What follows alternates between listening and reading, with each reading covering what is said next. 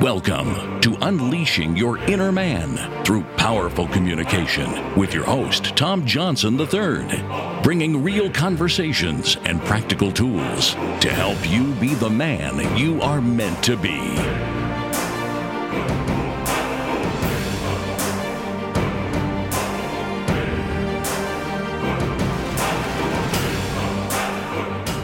Hello, everyone. This is Tom Johnson III from Unleashing Your Inner Man. Thank you for listening. I always appreciate it when you listen and get something from these podcasts. As always, I hope you get at least one thing from this discussion that improves the quality of your life or someone else's.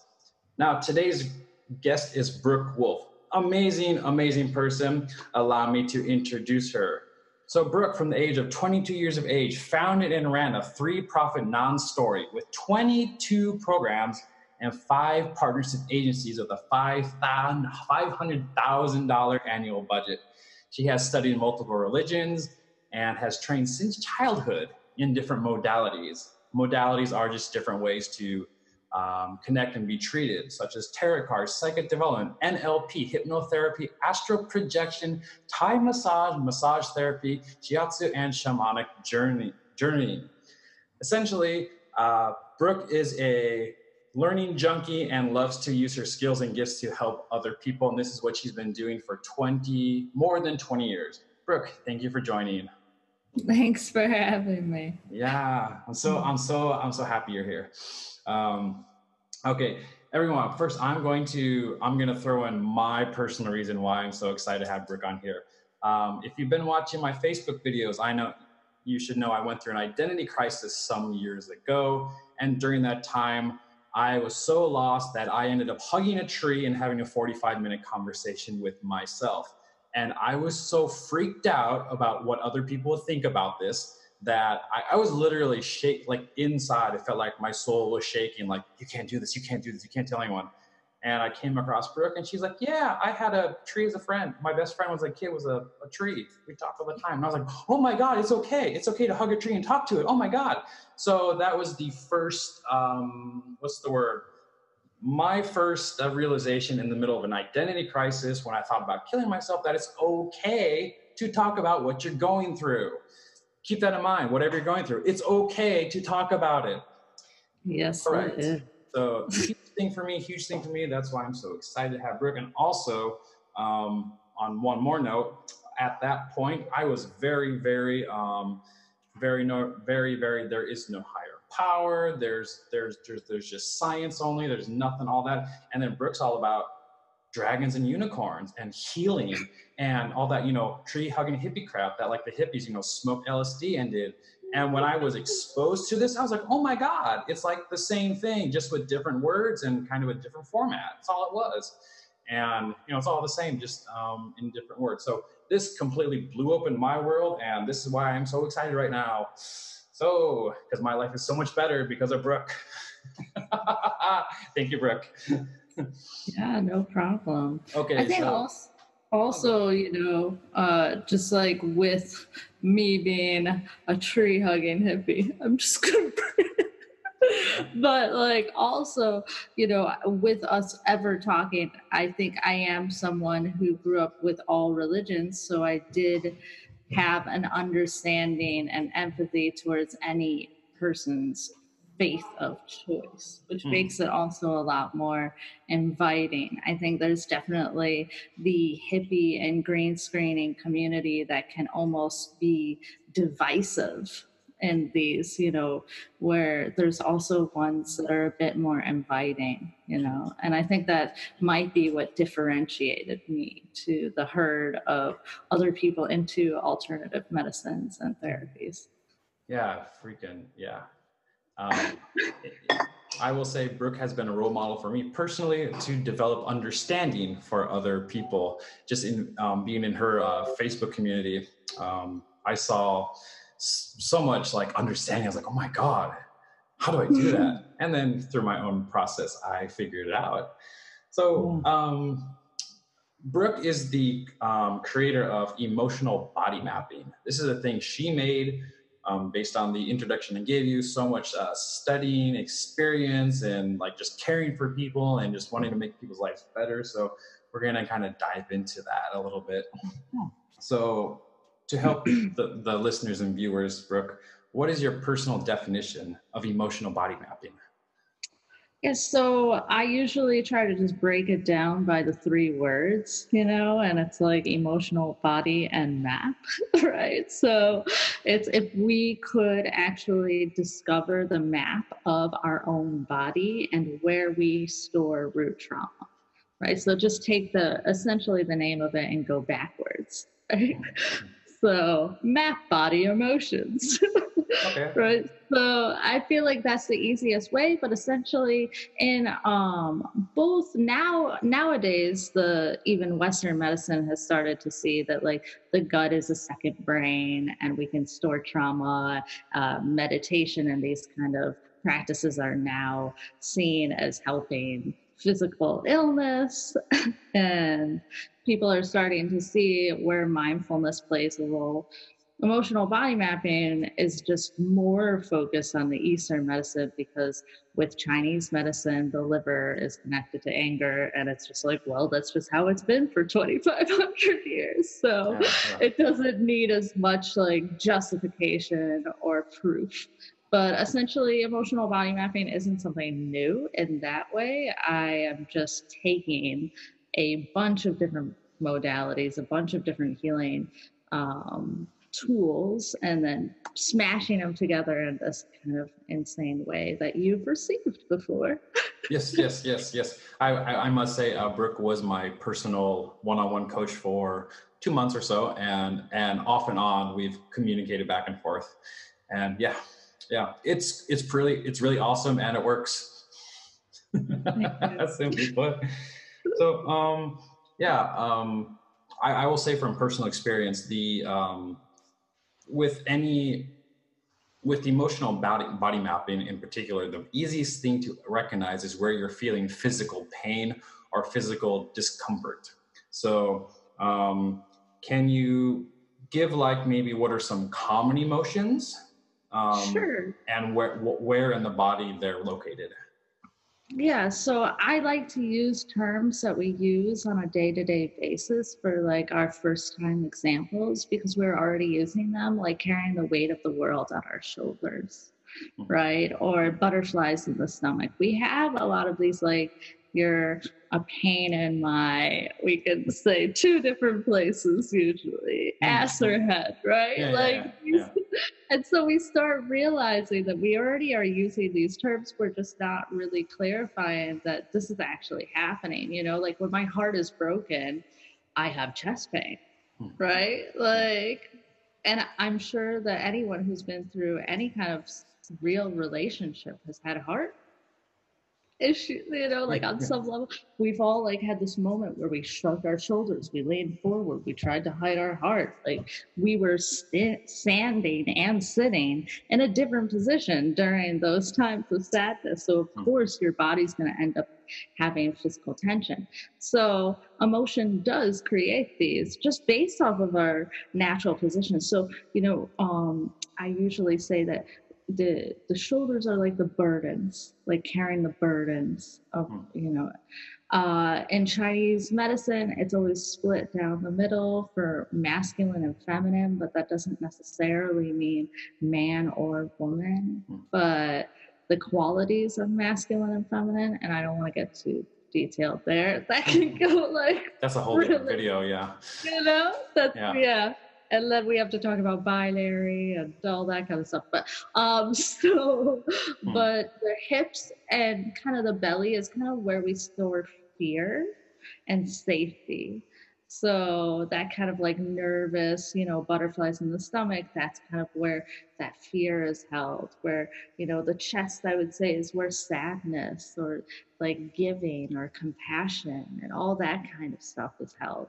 Our feet, it's very easy, like grounding, right? Like we are connected first and foremost to the earth. So if you don't feel like you're grounded, very often it's those moments are when you start stubbing your toes and doing too much too fast and kind of making little mistakes all over the place. And usually your feet start hurting because you're just moving around too much, right? So this all makes sense, even if you take it to actionable things that you're doing on a lifestyle, on your quality of your lifestyle.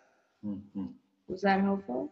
Yeah. For example, feeling grounded. What do I like to do? One of my things is to take these abstract terms and kind of bring them into people who haven't experienced them before. So you were talking about stubbing toes, and that would be the opposite of grounded. Right. So basically, if you feel like you got a million things to do and your mind's going crazy while you're trying to figure out what to do next, and you don't have it written down, and you're just maybe all you over have the place. Sleep problems. Maybe that's also a problem, because usually if your mind is overreactive, you're also having issues sleeping. These are, so you're awake at night just thinking about what you're doing the next day. That's going to be happening. So if you feel calm and cool and you're like, yeah, you're grounded. Anything else, you're not grounded. I mean, there are various levels between the two extremes. And sometimes it's just situational too, right? Where, like, for example, right now I'm going through transition, in my life. So I'm about to move to the other side of the world. I'm not grounded, and that's okay. Like, there's also those moments of like, there is not going to be a way if like you're between jobs, or you're between you're getting a divorce, like these kind of things. You're probably going to wake up every day not feeling grounded, and you're going to have to probably do more actionable steps to at least be grounded for the day. But it's never going to be completely like, this is a great time to make big decisions in life. Maybe it's not. Yeah. It's kind of like, every morning we wake up and it's like we're a different person. And sometimes we wake up and we're like, oh my God, I just had the best sleep in the world, and you're completely calm and well rested. Like, that is an example of being grounded. Sometimes we wake up and we're like, oh, fuck. I don't want to get up. Oh my God, I have to do this. You're already not grounded. Sometimes you just wake up that way. And as Brooke said, sometimes you just need to ground yourself, which could be meditation or taking deep breaths or taking a walk around a block. Not using technology immediately out of bed. Giving yourself some time to ask yourself, how am I feeling, before you connect to anyone or anything. Some simple like checking in with self. And I do think we're in an era of technology where picking up your phone right out of bed is pretty normal, and that's definitely not giving yourself time to even know what you are, right? So step one is, what am I feeling? Yeah. I'm just going to add this is what I've seen the most via the internet and from my personal experience is people say, yes, but I use my phone as an alarm, or I use it for whatever, XYZ. Sure. Alarm clock, this is my opinion. A lot of people, they're doing a payment plan for their phone, the computer in their hand. Any listener out there, this is my personal advice. You pay like whatever, $30 a month to have this computer on a loan. Go to like the local store, whatever store you have, and find the alarm clock that just goes beep. They're like, I don't know, anywhere between, I'm going to say US dollars, $10 and under. And so that's just my personal opinion. Turn your phone off and keep it off for at least 2 hours. Yeah.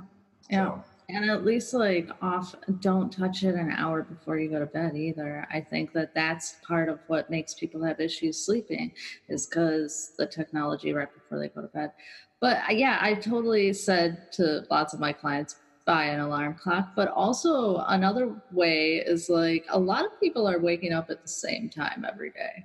And the truth is your body is used to it. And truthfully, you're probably going to wake up without an alarm clock. If you're used to 5 days a week waking up at the same time, try one day, just give yourself like, and see if you even need one. Because if you're a person who's already jumping at the phone, you're naturally like your brain is already ready to be done with dreaming and open your eyes. So I think the best way is to train yourself, truthfully, without an alarm clock. And if there is some sort of routine or schedule in your life, that's not that difficult.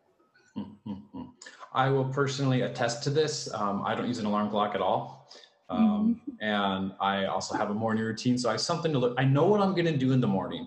Something that keeps us up in the, something that keeps us from going to bed the night before is worrying about something we have to do or something we don't want to do. And so if we just like, I'm going to wake up, I'm going to drink some water and have some coffee or something simple. If you have like that certainty in your life, just a little certainty, it's a whole world of difference. It doesn't have to be more than a 5-minute thing, really. Yeah. It's the uncertainty that keeps us up at night or keeps us worried. Okay, so we talked about the emotions and so you mentioned this a little bit. You talked about asking yourself, what am I feeling today? So I was like, how can we like proactively check for emotions after we wake up in the morning and the message that they are trying to communicate to us? So usually I try not to do any kind of deep work in the morning personally. So like what I try to do in the morning is just tune in so that I can later at the end of the day do a bit more of a deeper cataloging, if you will, of what's going on. But usually what I do in the beginning of the day is just see if I have tension without giving it any kind of like discernment or sitting with it too much or giving it any kind of category, because sometimes if I just know what it is, it naturally does the work throughout the day. So I don't have to do as much. Plus I want to stay usually in the morning. It's the time where you have the most ability to manifest what you want, manifest goodness.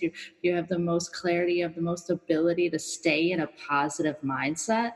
And so if I start examining what is this tension, I may not stay in that positive mindset. So I'm going to do my best to actually visualize what I want the day to be and like what I hope it to be, more than like, ooh, why am I still carrying my mother's shit on my arm? I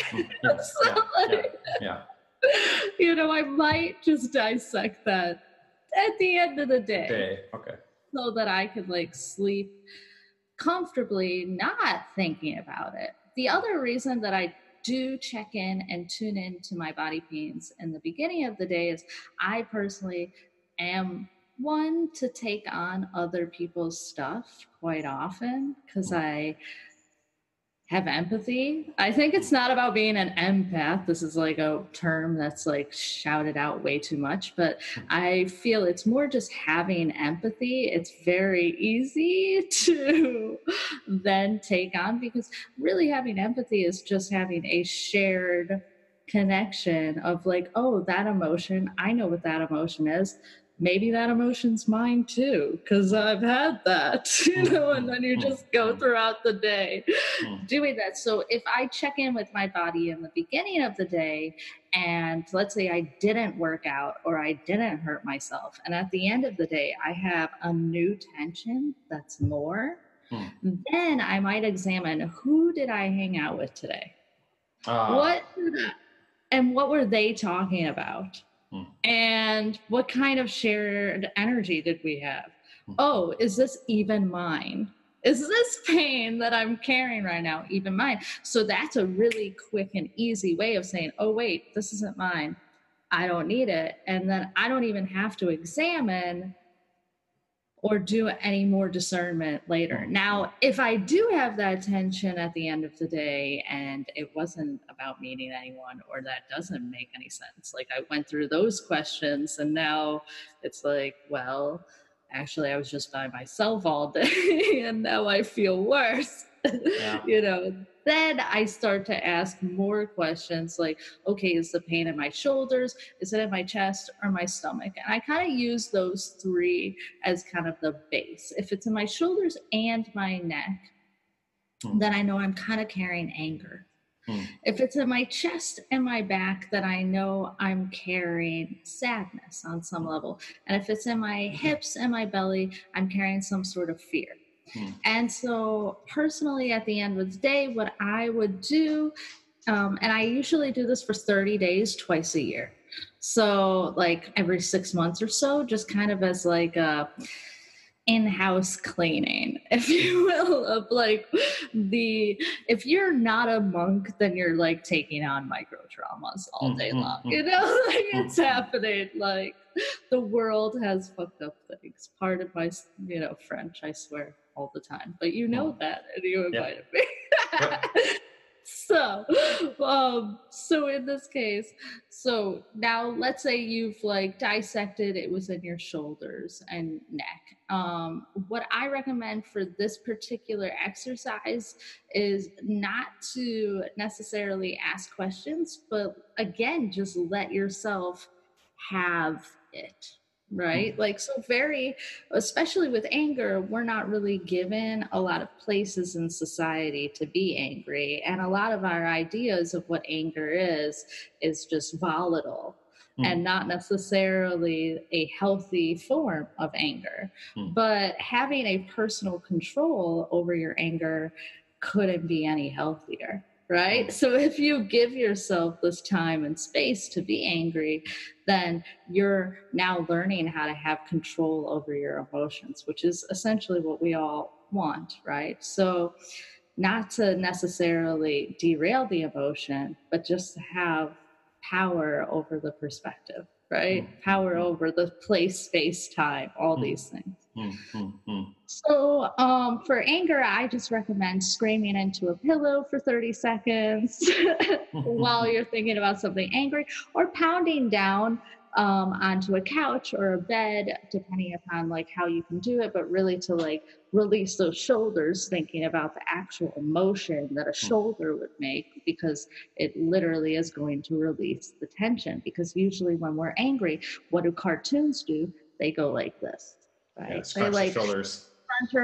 And we tend to do this too, not knowing we're doing that when we get angry. I'm just so angry, so like everything up here gets tense. So actually doing this motion releases literally the tension in your body. On top of it, you're allowing that emotion to not be carried by you anymore. You can let it go, right? So, and I only recommend for any kind of release or anytime we want to surface things, I do recommend it to be at a level 7. I know that you know what that means. I'm gonna make it a little bit more specific, but we tend to do things at a level 10, right? Like we work hard, we play hard, we do everything hard, but healing isn't hard. And it can't be. Healing is like a slow opening door, a creaking door opening, and it just kind of slowly happens. It's not like, and one day I was healed, it's a slow process. So you can't like release like an extreme way and then think that that's going to be productive. In fact, it's going to probably be counterproductive because it mimics the trauma instead of a release. So you want to learn what is a level 7. What's like a little bit more than halfway. Like it's not super comfortable. It's a little uncomfortable, but it's not crazy, right? So like you gotta find that fine tune of what is releasing feel like when it's just a little uncomfortable for me.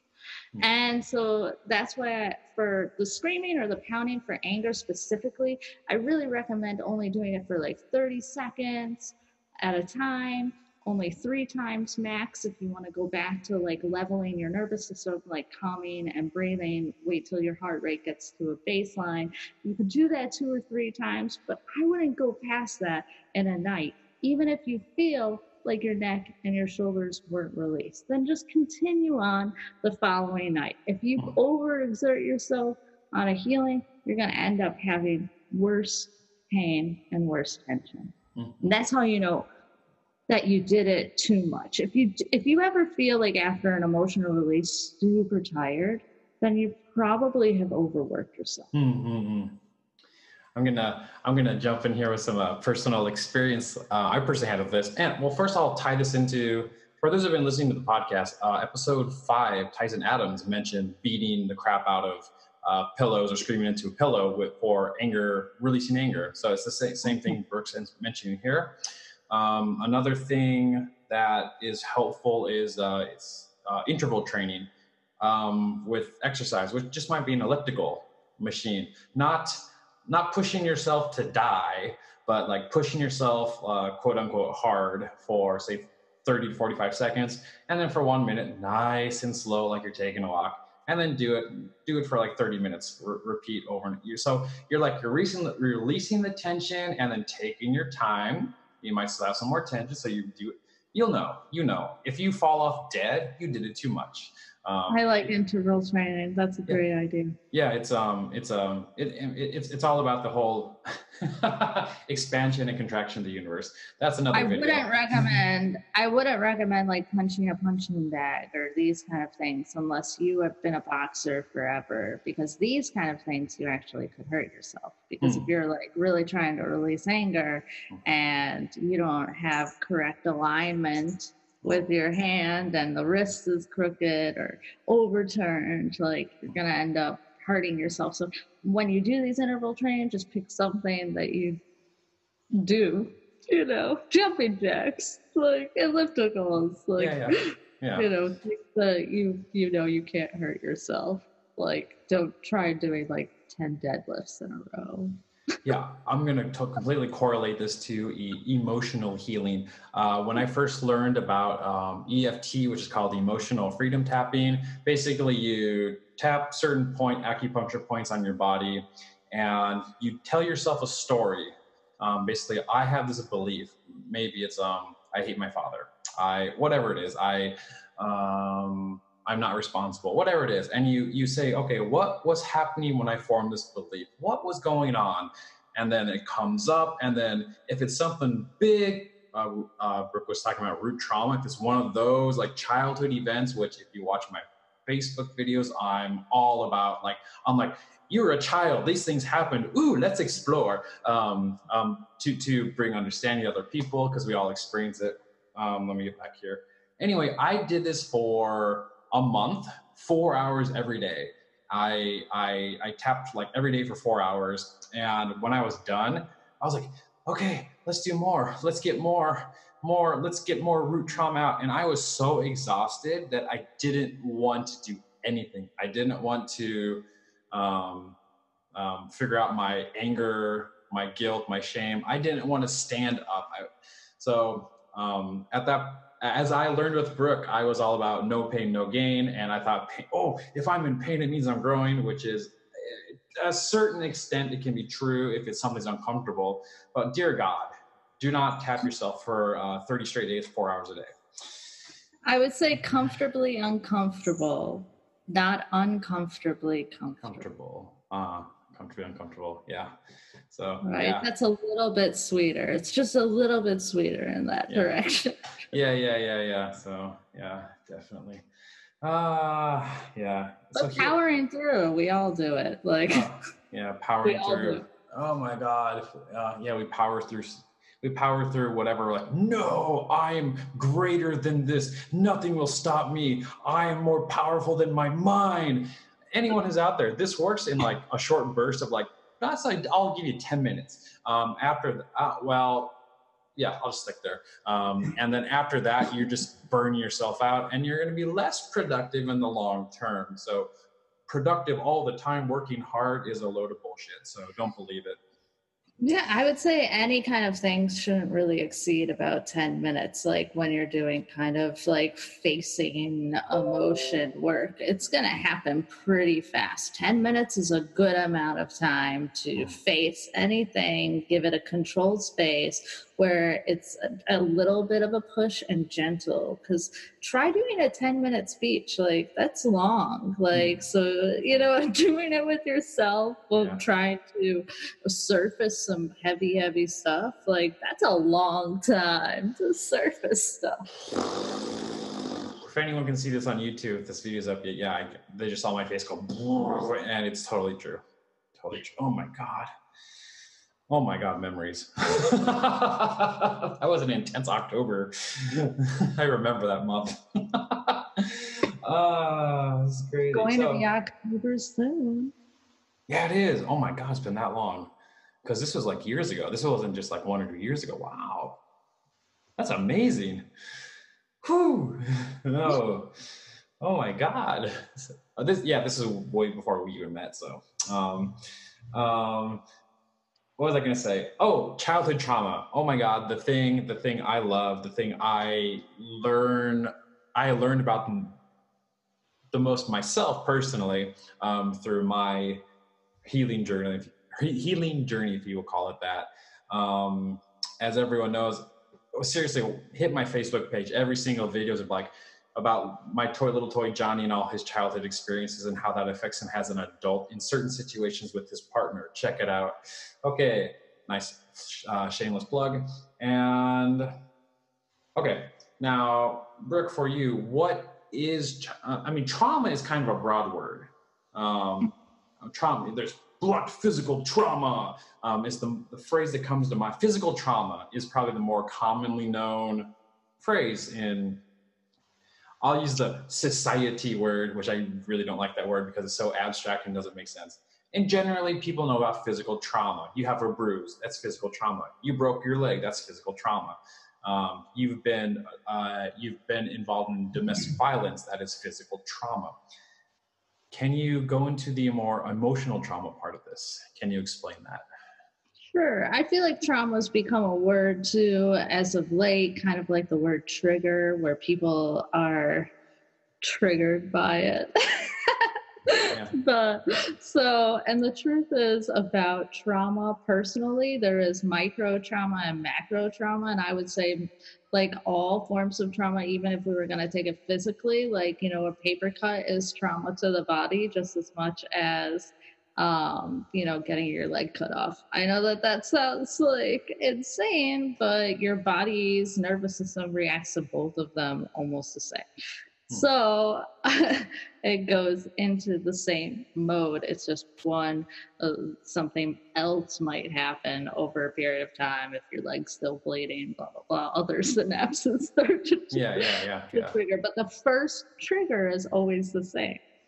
So the same thing happens to like any kind of emotional trigger, whether or not it's the first time you got called up your name in school and some like teacher like called you up to the front of the classroom, or it's the first time you had a boner and you didn't know what to do with it. What's this guy? What? Yeah. I'm 12. Like these kind of things, first wet dream, like any kind of situation where you're just like pretty much in some sort of emotional shock, right? And then obviously it can be as severe as like verbal abuse for years, right? But I would actually say the larger traumas people tend to work on because they're like in your face, right? Having an even a verbally abusive parent is an obvious one.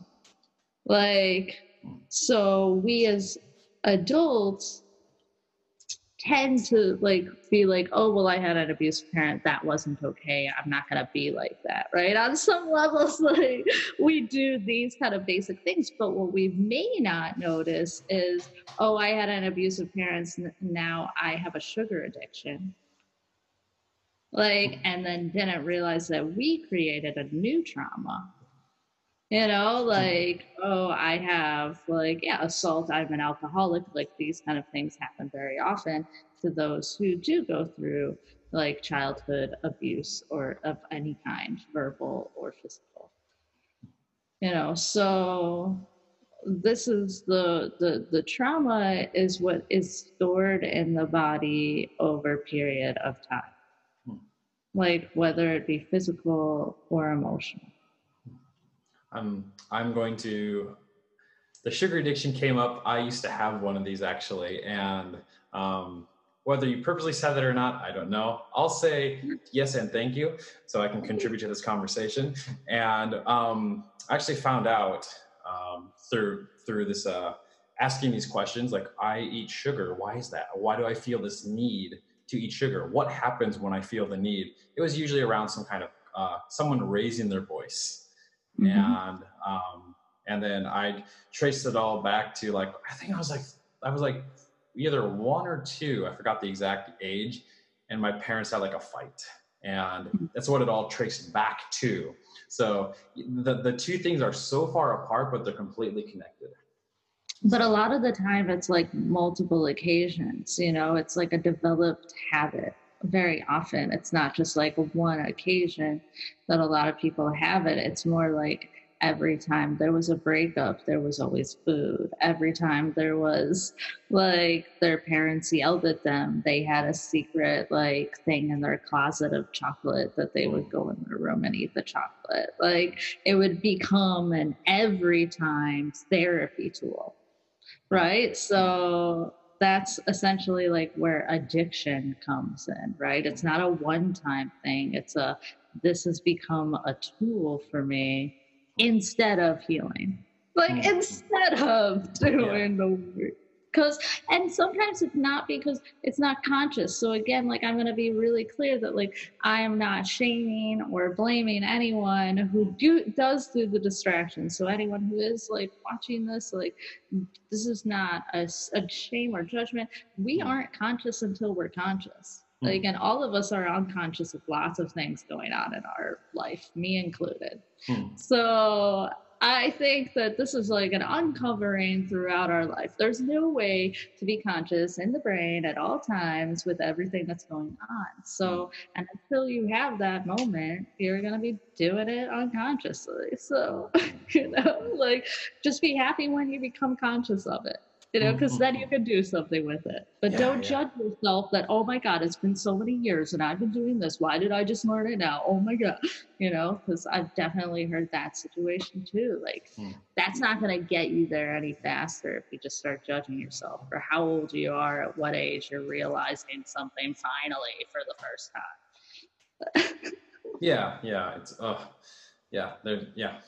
That's a, oh my God. There's like, I have like ideas for like 4 or 5 different videos just talking to you. I mean, yeah, like we touch on these subjects and not knowing what's going on and like, oh my God, judge. It's because you were judged as a kid in those moments probably, or you felt you were. Or you were judged by some kids in school, or you were judging yourself. Or like I personally, like my whole family was not very academically intelligent, but I still judge myself for my academics all the time. Nobody else judged me. I was the smartest in my class all the time. Like it's all on me, you know, like, so I don't think it always has to stem from something as much as it was a pattern that you did once. Like, and now it's a pattern. And until it's gonna be a pattern until you want it not to be a pattern, or you notice that it's a pattern and then you want to shift it. We're essentially just giant computers, right? So if we can recognize, like humans love pattern, like what are the patterns I'm doing and which ones serve me and which ones don't? It takes a while to like actually shift out of it. Sometimes you think you did and you didn't. And you're like, oh, wait, I tricked myself.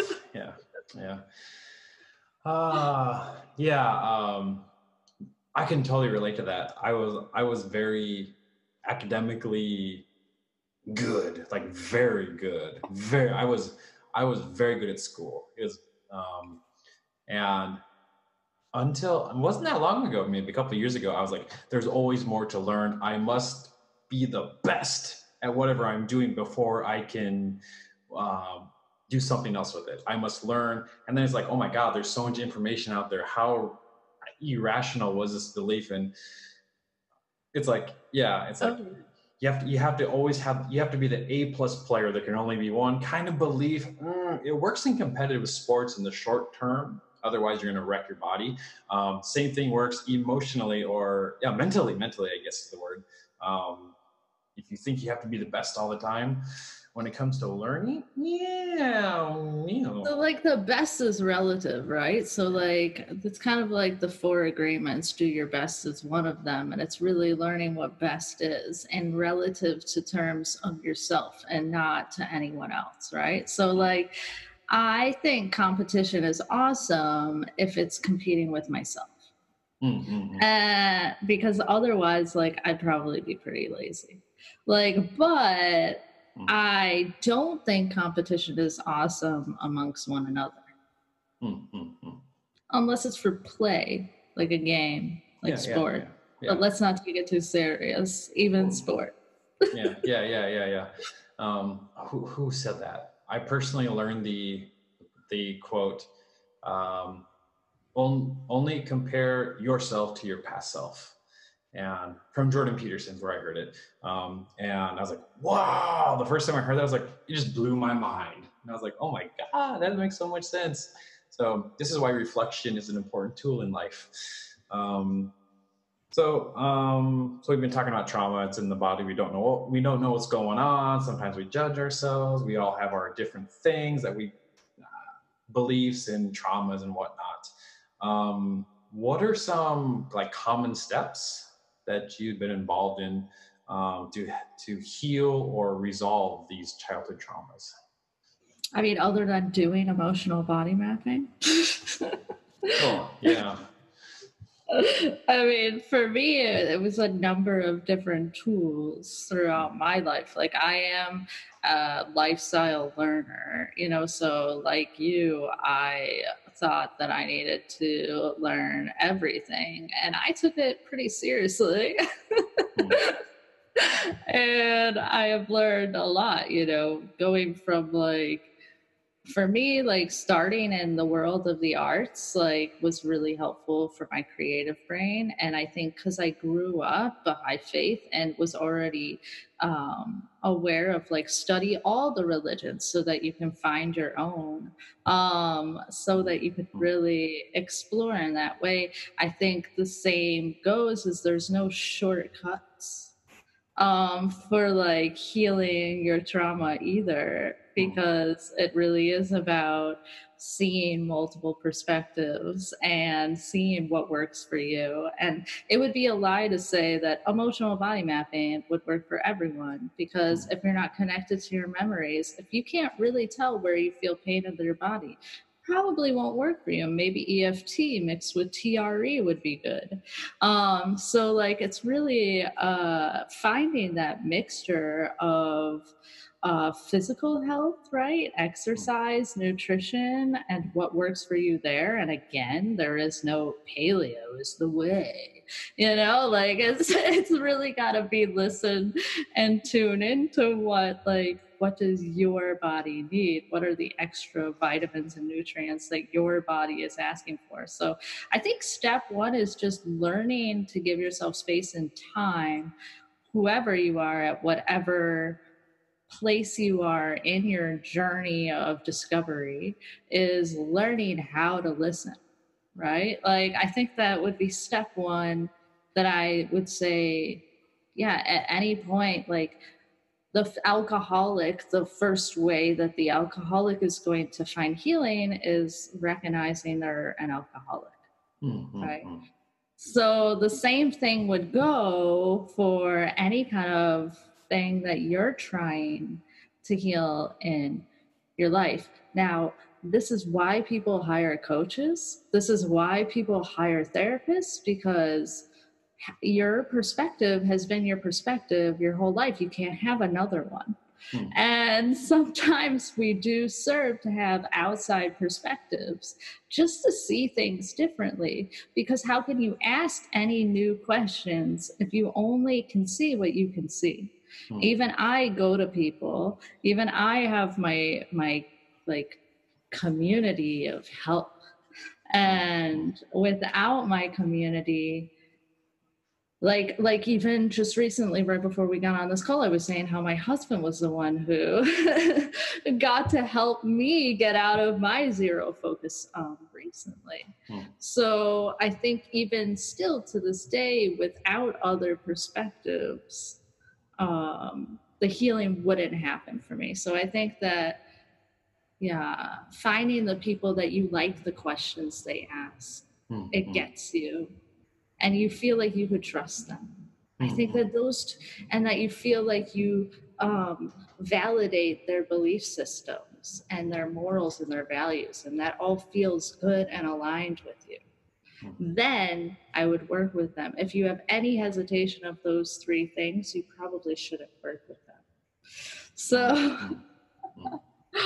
you know, I would add to that kind of a more specific. This is along the same lines. If you like someone's questions, one reason to like them is because they make you uncomfortable. They are challenging who you think you are, and that's just basically bringing up the patterns or the unconscious memories that you're not aware of. So, Brooke mentioned earlier about let's say with the sugar addiction, you're like, let's say you're 40.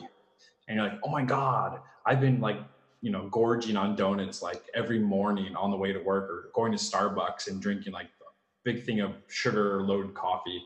I'm just learning about this now. And the donut. Yeah, whatever they have at Starbucks. I don't know. I haven't been there in years. So,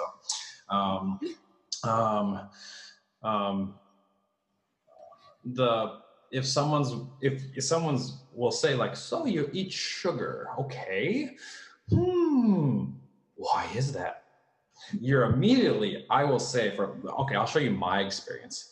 My body reaction is like literally tenses up. My shoulders go like this. I'm like, I can literally feel like my arms are locked in place. And it's like, I don't want to answer this. Then it's like, ooh, I like you.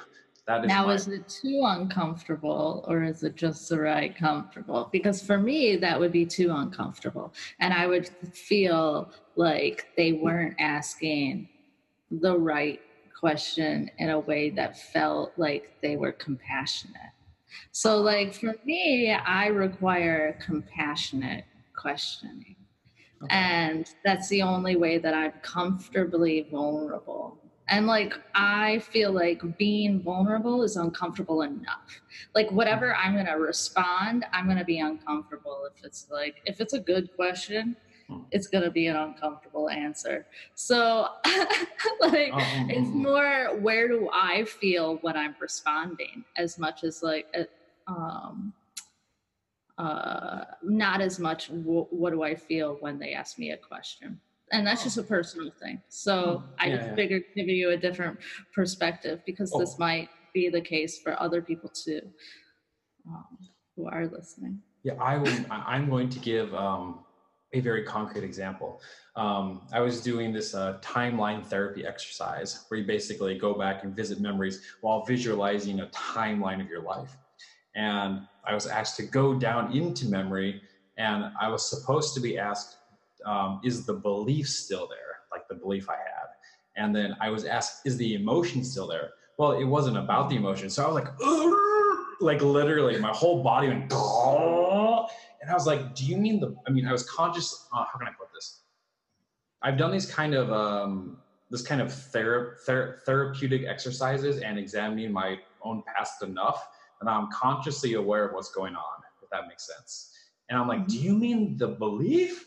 And then my coach was like, oh yes, I'm sorry, the belief. I was like, can we do this again? And she's like, yeah, I'm completely sorry. We were just rolling with the emotions right before this, and we just switched over to beliefs. I'm like, it's no problem. But I definitely felt it was definitely over the edge. I mean, I am all about as much uncomfortableness as possible. Then I'm like, ooh, my body doesn't like this. My unconscious is like, no, do not answer this. And I'm like, oh, I'm going to. And then I do, then it's like a huge, However, in that moment, as Brooke is saying here, you just know. I was like, oh my God, like, what is this? Literally, my body was like contorting like a, what are they called? The contortionist. And I'm like, this is not, I mean, I've done the thing with like arms up in the air, like, whoa, and things like that. I've had some interesting body reactions, but when I'm doing like a contortionist, like the circus circus person. I'm like, this is too much. Like, do you mean this instead? So anyway, that was my concrete example, and it was no one's fault. It just happened. And I do it. I'm feel and receive very often a push in massage. I get massages often, like weekly. And learning how to speak up for myself is a great place to practice this. Because if they go too far, I think very often we as clients feel like we're supposed to just be quiet and receive. Like when you go for a massage. Like, just be quiet and close your eyes, right? And so we'll like take something that might be painful and not in a good kind of pain, right? The same way, like for body and massage, and learning how to speak up and be like, excuse me, that's a little too much, or could you move? Like starting there, like is a really, I think like receiving physical pain almost is a really good way to practice how to speak up for the emotional pain too. Like, because it almost has a very similar response in our body. We start to recognize, oh, this tension happens here. Yeah, totally. So I was gonna ask. So we're on the theme right now. Where each individual is different. There's so many different modalities or ways to heal or become a better human being. Some are just straight up logical questions, like sitting down with a piece of paper and a pen. Some are like, let's go with the chakras and examine your energy centers and things like that. That gets a little too woo-woo for me most of the time. But yeah. I'm going to add again, like I did at the beginning. I didn't know what the word woo-woo was until I met Brooke. And then I was like, because it was just so out of my experience. I had no idea what this emotional, free-flowing, the first thing that came to my head was South Park, Tree Hugging Hippies from Cartman. And I was like, okay, what is this really? I mean, I don't want to, well, of course I judged it when I first heard about it. I was like, what the fuck is this? And being who I was like 4 years ago or whatever. And then I looked into it. I'm like, oh my God. And then over time, like, oh, there's just everyone with the same goal in the end, which is to heal this person or bring whatever trauma they have and let it go so they can move on with their relationship, their business, their life, whatever the point is, or whatever the area of life is. All of us in general are just trying to figure out how to heal ourselves, right? Like, because this is the only person we can heal, like, is ourselves. Right? We can't really heal anybody else. We can't do any other things. We can facilitate it, but still they do it. Even when it comes to massaging someone, you can't massage a muscle that doesn't want to be massaged. The muscle will just stay tight. So the same thing goes for any kind of like practices. It's like, it's not going to happen, right? But this is also where we find like everyone again is trying to figure out how to have personal power. Right? Like, and that's really the end all is like, how can you find power within yourself and not feel like anyone else or anything else is taking your power away? So like really the first question of all healing is who or what am I giving my power to? I'm going to stop myself because I did a whole video about how to recognize who's getting the power and what exactly that means. Oh, wow. So I think a good place to close here would be for those who like what they're hearing on this podcast, if you're like, oh my God, this Brooke lady, she's awesome. Oh, she's so awesome. I mean, I think so. Or if you're like, oh my God, this Tom guy, he's really cool. I like what he's doing. If you like what we're hearing, I'll give mine first. Which modalities or which methods personally have helped me expedite the process of becoming a better human being.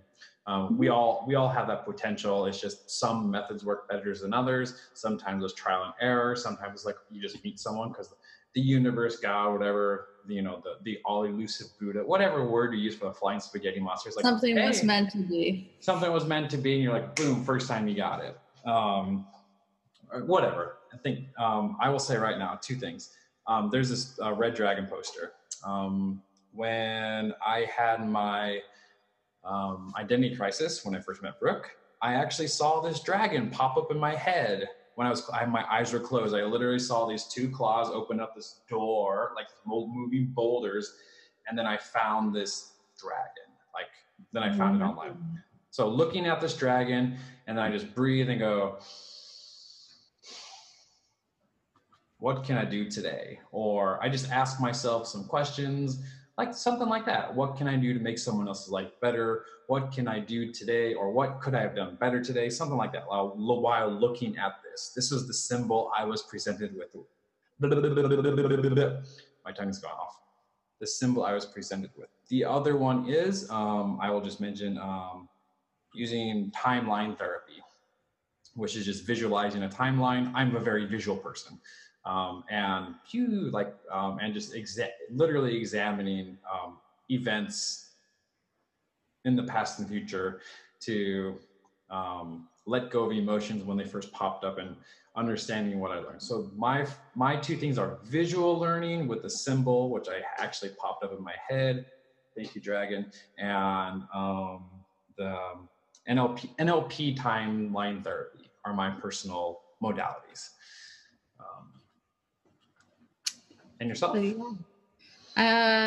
For me, I receive, like I said, I was like, body work is a huge part. So I can't say that receiving physical healing isn't a part of my healing practice. Like for me, I believe in just as much the cerebral and heart space healing as I do our physical body healing. And I feel like in order to have the healing that I have had, it required both at the same time.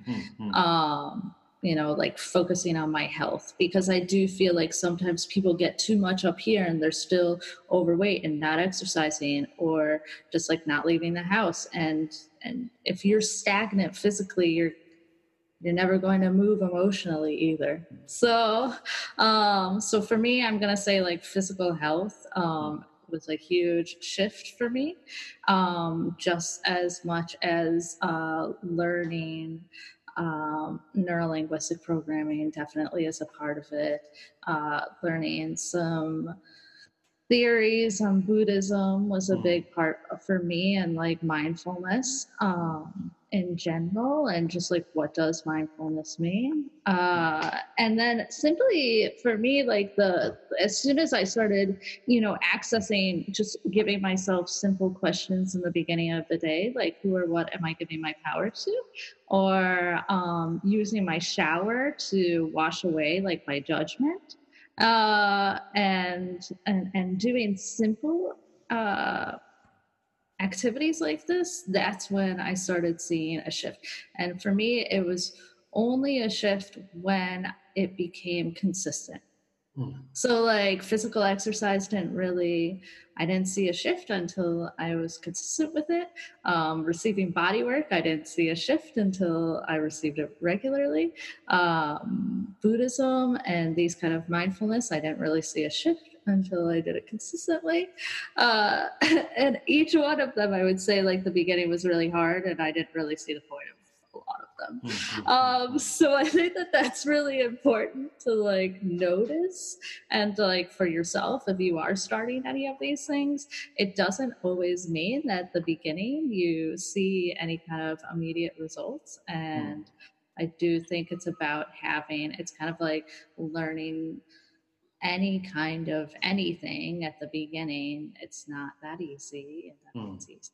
And healing yourself and learning how to connect to your emotions and learning how to communicate in a more effective way. These are learned skills and they take time. And that's okay.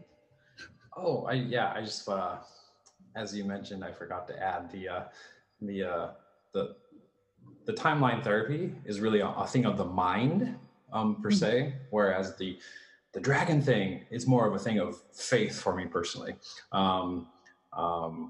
Like I said in the very beginning, when I first talked to Brooke and she's like, "Oh, my best friend was a tree." Before that moment, I actually said the words, "I allow myself to be completely guided," because I was just going so crazy. And so faith whatever you put your faith in, whether it's science, a God, no God. If you consistently, as Brooke says, if you consistently do it, things will happen. Well, faith in and of itself is an action. And it also, like, you could replace that word with trust, right? So like, and if you don't trust something, then you probably don't trust yourself, because they're generally very much in line with one another. So having trust in something allows you to have more trust in yourself and vice versa. Oh God, I love these podcasts because they just bring up so many things. I'll just bring up a quick thing I learned that has worked for some people I worked with. There's like a hierarchy of trust. I learned the word power. First is to trust yourself. Then you can trust your higher power, whatever you call it, which is the thing you can't prove logically. And then the third one is others. So if you believe in yourself first, then that is the most important thing. I mean, and they're all interconnected. However, first, believe in yourself. If you don't believe you can do it, no higher power, no other person's going to make it happen. And this is very vague, and someday I'll make it more concrete. If you find that you're a person who's defensive by nature and has issues trusting one another, start with yourself. And it means being a person of your word. And that's how you begin to trust yourself. And I'm going to end this part right here, actually, with as they do in the Kung Fu Panda movie. If you haven't seen it, it's all about getting the secret dragon scroll, which when they actually open it up, it's just a reflection of whoever's looking at it. So it's like the person with the most, and it's like whoever has the scroll has the most powerful secret in the universe. And it's like, boom, believe in yourself. That's all it is. So when it's happened, it's awesome. If it hasn't happened, it's confusing, and that is part of the journey. So if you're confused, congratulations. You're doing a great job. Yeah. If you're confused, it's awesome. Thank you so much for having me. Yes. And if anyone is interested in the work that I do, I have a Facebook group called Emotional Body Mapping for the Mindful Modern Nomad. Emotionalbodymapping.com is my website. I do one-on-one coaching, both in the emotional body mapping healing, but also for holistic businesses trying to get afloat, and learning a bit about marketing and branding and all that kind of jazz. So feel free to message Tom or look up these places that I told you to go. Obviously, we're on Instagram and Pinterest and YouTube and all of that, but I will just give you 2 places. It's easier. And in the description of this podcast, both on my website and on iTunes, you will find all that info to click and check it out. All right. Brooke, thanks for being here. Bye. Bye.